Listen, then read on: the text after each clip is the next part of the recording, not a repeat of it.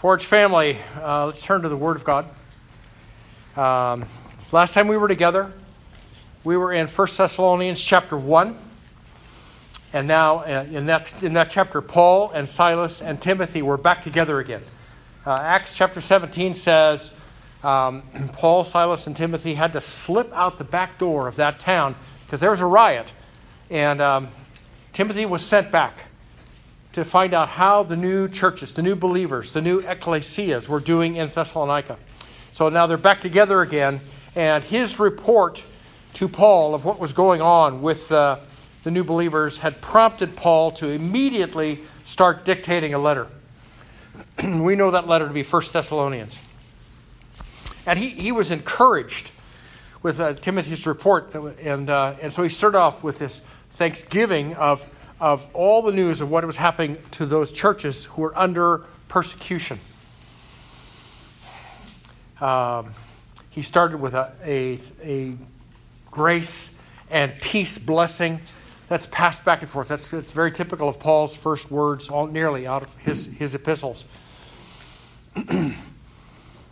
He was encouraged because what he heard from Timothy confirmed the fact that conversions were taking place, that evangelism was taking place, because the Thessalonian church had sort of exploded outward by word of mouth, on the road, on the seas, by letter, and it was known all over Macedonia that there had been a transformation of those people from idol worshipers to now followers of Christ.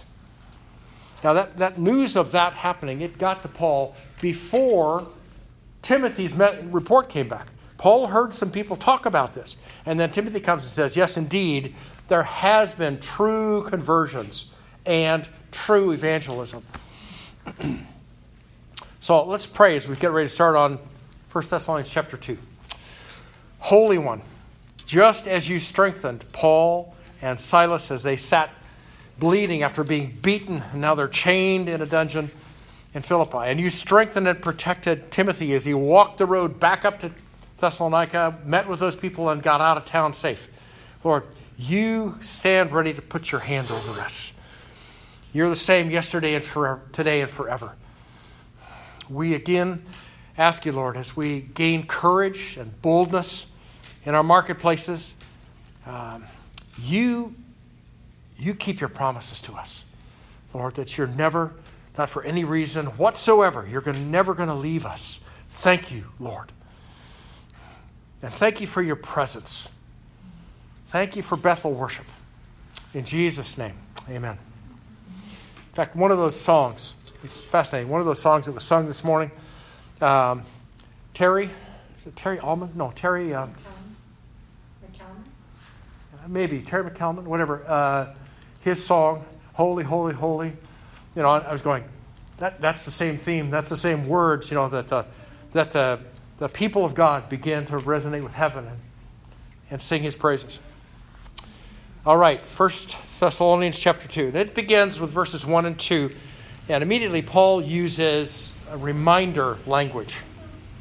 For you yourselves know, brethren, that our coming to you was not in vain, but after we had already suffered and been mistreated in Philippi, as you know, we had the boldness in our God to speak to you the gospel of God amid much opposition. So Paul sets out immediately to strengthen the connection between himself and those churches, those new brothers and sisters in Thessalonica. And it's evident that his preaching in their midst and the ministry of Silas and Timothy, that had borne fruit. It hadn't been empty or void or in vain. Those people received Jesus, risen from the dead, reigning in heaven, and promising to come again. It had changed their lives. Now, Paul and Silas had arrived, if you recall, they were limping, they were badly bruised, there were scabs. They were not in good shape, having come from Philippi, where they were beaten. And even over 90 miles, it had not all healed up.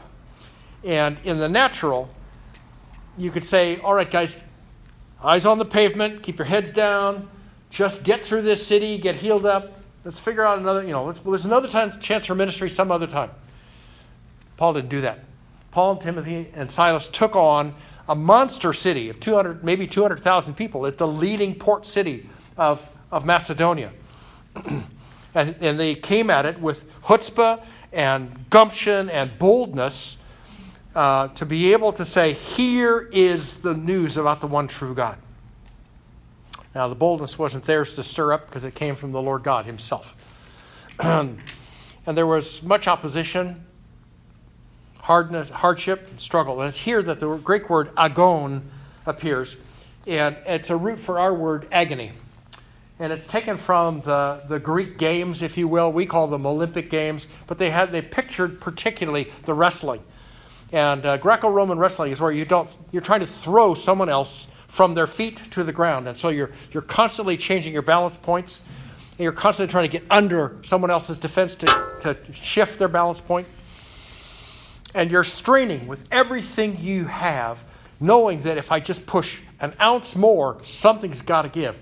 I will strain something. Something's going to break. And you've pushed yourself to the absolute limit. And it was their ministry in Thessalonica that took on that agon, if you will, that struggle to keep speaking the truth openly. Verse 3 continues, after Paul and his team were whisked out of town at night, the discussion over the dinner tables, in the taverns, at the wharf, in the streets, amongst the city leaders, all that filtered down to the churches. You see, Paul and Silas were being accused of error, impurity, and deceit. Another way to say that is, who is this criminal that you've believed? He's deluded you. He was beaten and imprisoned in Philippi, and obviously that had to be for a good reason. And now you want to join this new religion that you've just heard about? That's a load of codswallop. Good old-fashioned English word. It's not that bad either. Okay, the people of Thessalonica were well aware of public speakers who had ulterior motives. And they'd seen others swept up in following these articulate men who had gross impurity, financial gain, or the acquisition of power in mind when they opened their mouth and began to speak openly in city squares. Now, the memory of the missions team had been broad brushed with doubt, with direct verbal attack, and with slander.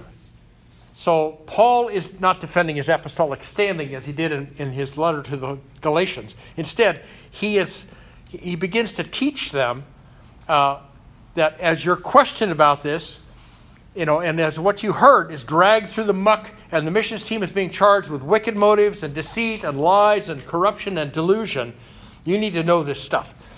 And he said in verse 4, just as we have been approved by God to be entrusted with the gospel, so we speak, not as pleasing men, but God, who examines our hearts. Now, Paul says the bottom line is we answer to God. Okay, Forge Church, we answer to God. And in both cases, less for us and more for him, we do not answer to gutter speak, slander, or gossip. But those things are a given. When you start to break through, when you start to present the gospel, there's going to be murmurs. There's going to be, there's going to be reports. There's going to be people who go, what are they talking about? Okay? Those who spoke with such deceit, they came and they went through the marketplace. They spiced their ways with a little illicit sex and financial gain at the cost of the listeners. See, the Greeks knew about them, those guys that came through town regularly. All right? Now, Paul says, we answer to the Lord God. We set out to please the Lord. We do not set out to please men, but him who sent us and who examined us and approved our hearts. Now, this bit about examination and approval is the same word that's used all over in Paul's writings about being tried and tested for the purpose of approval. And Paul says in verses 5 to 6, for we never came with flattering speech, as you know, nor with a pretext to greed. God is witness.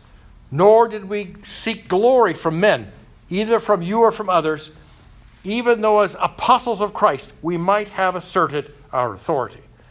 Now, the use of flattering speech was ubiquitous. It was everywhere in Thessalonica. Because if you were a patron for this temple, you wanted to attract others to come and participate and contribute. And if you were a patron for some leader, you were trying to build, it was classic politics. And they all used smooth, flattering speech. A little of it was probably true. A lot of it was right there in the gutter. And Paul was straight. Paul wasn't polished. Paul wasn't smooth in his presentation. Here is the risen Christ. And he didn't appeal to any of the personages or leadership in Thessalonica to kind of support him, but rather to God himself. Further, the mission team did not pass the hat. Okay? It wasn't this statement of, okay, if you do this for God, He's going to be obligated. God will be obligated to bless you. So show up over here to the right with your wallets in hand. Been in some of those meetings? Okay, still going on today. Paul was not in the preaching business to rake in the offerings and the support. He was not out to fill up his Maui condo retirement fund. He answered to a higher authority, and he said, God is my witness. He and Silas did not seek adulation or adoration from the listeners in the ecclesias, in the streets, in the synagogues, before the wealthy men and women of Thessalonica. And then Paul, in the text, drops a bomb. It's this statement that says, even as apostles of Christ, they might have asserted their authority. Well, whoa. That's a plural. Apostles. So nowhere in Scripture is Timothy spoken of as an apostle. And likewise, neither does Silas ever have that mantle accorded to him. Because apostles in Paul's day were those who had seen Jesus alive, and Jesus had picked them out, had called them. And Paul and Silas, as far as we know, they didn't qualify on those points. Now, it's possible that the power of God resident in the Apostle Paul and in his gifting bled over in a big way onto the team that was with him. Now, we know Silas was a prophet. We know Timothy was a pastor-teacher, but they were using a broad range of gifts. And so I would not have been surprised at all to see them all laying hands on individuals to impart Holy Spirit, to do some deliverance, if you will, to speak words of knowledge, to prophesy, to do wondrous healings, and to raise the dead. Now, I personally had a taste of that flows off mighty men and women who are greatly gifted. The first time that happened was in Ethiopia. And the team were endowed with amazing power. And so I went out there by faith, and God did the amazing thing for a short period of time. Wish it had continued on back home. Okay? It's also possible that Paul was referring to the assignment of an apostle, and if you will, a definition as a messenger, an envoy, an ambassador for the King of Kings. And then Paul says, we, the team, could have asserted our authority as apostles to impress men. And then verses 7 and 8 describes, from Paul's perspective, how the missions team related to the brothers and sisters. He says, but we proved to be gentle among you as a nursing mother tenderly cares for her children. Having thus a fond affection for you, we were well pleased to impart to you not only the gospel, but also our own lives, because you had become very dear to us. Now, here, this verse, there's a difference in manuscript evidence. Now, let me explain what that means. We have 5,000 complete copies of the New Testament. None of it is the original. We don't have Paul's original letters. We don't have the original Matthew or Mark or Luke. It's all copies. But we have 5,000 copies, and they agree. And they come from essentially three major families of manuscript gatherers, if you will, where they were preserved. They may have been translated into Latin, which was the case of the Western family of manuscripts. And the Eastern manuscript families, they kept their documents in Greek. And then there was a library, massive library and study center in Alexandria, North Africa, Egypt. And there was an Alexandrian family of manuscripts. Okay, The problem is when they get to this passage here, some of them use the word apios, and some of them use the word napios. It's like one letter difference. The N, the noon, okay? Now, apios means gentle, and napios means little children. And you could sort of make either one of those two fit if you push it hard enough. Okay, in this text, the deal here is when you rummage around through commentaries, you discover there's no consensus. There's no agreement. Okay? So my take on this is the context here calls for the former, calls for apios, which means gentle. Okay?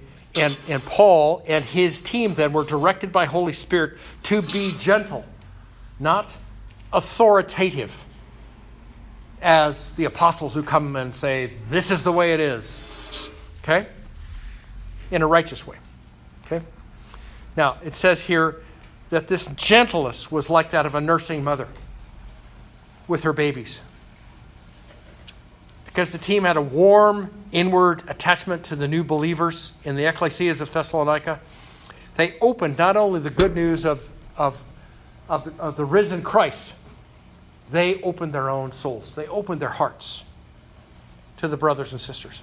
And verses 9 to 12 points to the night and day labor of imparting the gospel that the team practiced.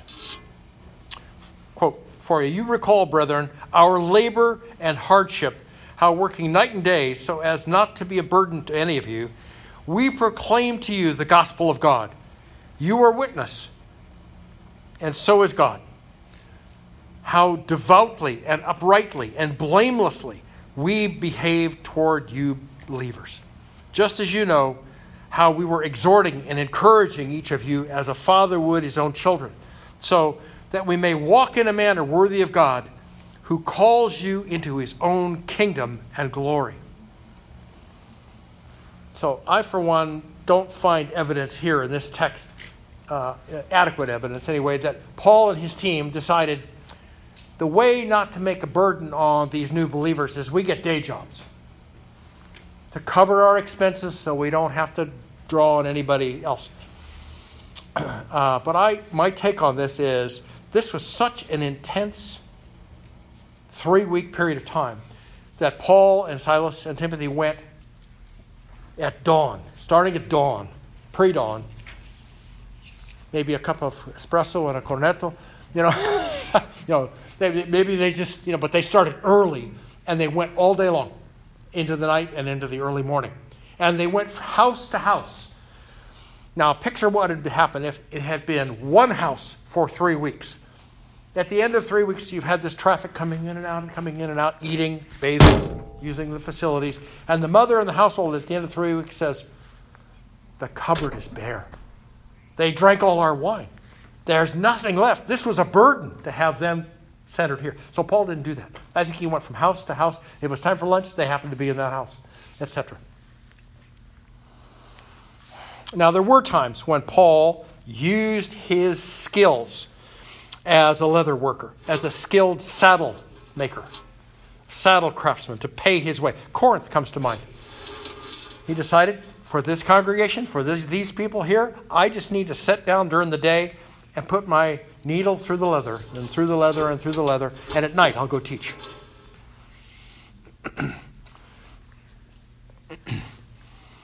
He says that both the new believers and the Lord are witnesses of how the team was constantly exhorting, encouraging, and imploring each new brother and sister, just as a father would for his own kids. The goal of that intense 3 weeks was to see the brothers and sisters stand up and begin to walk in a godly way, in a kingdom way, worthy of the one who had saved them. Now, verses 13 to 16 start with the reflection that goes right back to chapter 1, verse 2, where it says, "We give thanks to God always for you." So the team, the mission team, Paul, Silas, and Timothy, they want the ecclesias to know of their Godward directed thanks. Well, Paul's not thanking those people for receiving Jesus. He's thanking God for the opportunity to preach. And it was for this reason we also constantly thank God that when you received from us the word of God's message, you accepted it, not as the word of men, but for what it really is, the word of God, which also performs its work in you who believe. For you, brethren, become imitators of the churches of God in Christ Jesus that are in Judea, for you also endured the same sufferings at the hands of your countrymen, even as they did from the Jews, who both killed the Lord Jesus and the prophets, drove them out. They are not pleasing God, but hostile to all men, hindering us from speaking to the Gentiles, and that they might be saved. With the result that they always fill up the measure of their sins. But wrath has come upon them to the utmost. So when Paul writes that the Word of God is performing its work in the lives of these new believers, in the churches, in the ecclesias, he's using the word from which we get our word energy. It's energeo. Okay? And it's activation. It's energy. It moves you. It shakes you. It will transform you. The Word of God to them was energizing them to accomplish kingdom transformation and advance. Paul had urged them to imitate himself, imitate the team. And then he finds out from Timothy, they were imitating the churches in Judea who had undergone and were still undergoing great pressure for their belief in Christ. In Judea, it came from the Jews. Now, with that, at its core, the Jews, the Jewish people who accepted Jesus were immediately cut off from the synagogue, which meant no food, no medical support, no welfare, there's no support for widows, no support for anybody. You're out. And that produced great pain and suffering in the churches in Judea and beyond. Because the Jewish people went out, they obviously hired Saul of Tarsus to go take a whack at them. Let's extinguish this new cult, the followers of the way. In the case of the Thessalonians, it was, parents, husbands, fathers, business partners, drinking buddies, Jews, Greeks, Romans, pagans, all of them oppressed the new believers in Thessalonica. But as a result of that, the churches, were becoming a network just like those in Judea that trusted in Jesus when they suffered. Okay? And one of the hallmarks of the Judean churches was they shared everything back and forth. Oh, this family is in deep trouble? Fine. Take it off. Move resources over there. They began to care for each other's family. Paul shifts here to lay at the feet of the Jews a list of charges. They killed Jesus. Remember? They backed Pilate up against his own decision to release Barabbas. And they said, well, no, we want Barabbas alive. We don't want him killed. We want Jesus crucified. And then went after him until finally he said, I washed my hands. And it was the Jews who engineered and demanded the death of Christ. They killed God's prophets that he had sent out to them. They persecuted the followers of the way, the believers in the risen Christ. They lived contrary to God. All you need is about 1,350 years from the time of the giving of the law until the time of Christ. And you look at that history, and the Jewish people, the people of Israel, lived contrary to God's law. Time after time, year after year, decade, millennia. Okay? Their way of life and belief was against all other men. Okay? I'm a Jew. I keep kosher. I tithe everything. And you are a vile Gentile dog. Everybody else was dirt. They opposed the conversion of Jews to Christ's teaching, as well as Gentiles who believed in them. And lastly, their bitter opposition and refusal to believe in Christ multiplied their sins and filled it up over and over and over again, continually. Now, having laid out the ways that the Jews harassed and opposed the spread of the gospel, Paul, in his conclusion of verse 16, leaves them with a dire warning. Now, this is not an apostolic prophecy. This is not something thrown into the future. It was already at work for 20 years, from the time that Jesus had been crucified. Okay? And now looking 20 years forward. 20 years forward means Titus shows up outside the closed walls of Jerusalem, and he levels Jerusalem. 1 million people died. Blood ran through the street in rivers. And when he was all done completely destroying Jerusalem, they salted the lands around Jerusalem so you couldn't raise crops. And it forced a diaspora of Jews outward from Palestine to the known world, where that in itself would ultimately loose persecutions and pogroms on them that have lasted for millennia. And it's going to last all the way up to Armageddon, because we studied about that when we looked at Zechariah. That was still going on. Now, Forge family, some of you have been involved in ministry. And some of you are rising in your desire to be ministers of the gospel in some fashion. Now, as you reflect and prepare for what comes next in your family, on your street, in your city, on the peninsula, in the Bay, in California, in America, and beyond, what's coming next? You cling to Paul's words. Now, some of us, you say, I don't have a lick of a speaking gift at all. I serve. I have mercy. I do administration. There's lots of other ways to serve the Lord in the Holy Spirit. So all of us are included in this. Cling to the words of Paul. Cling to the words of God. Speak the truth of the Word of God. Do not delude others.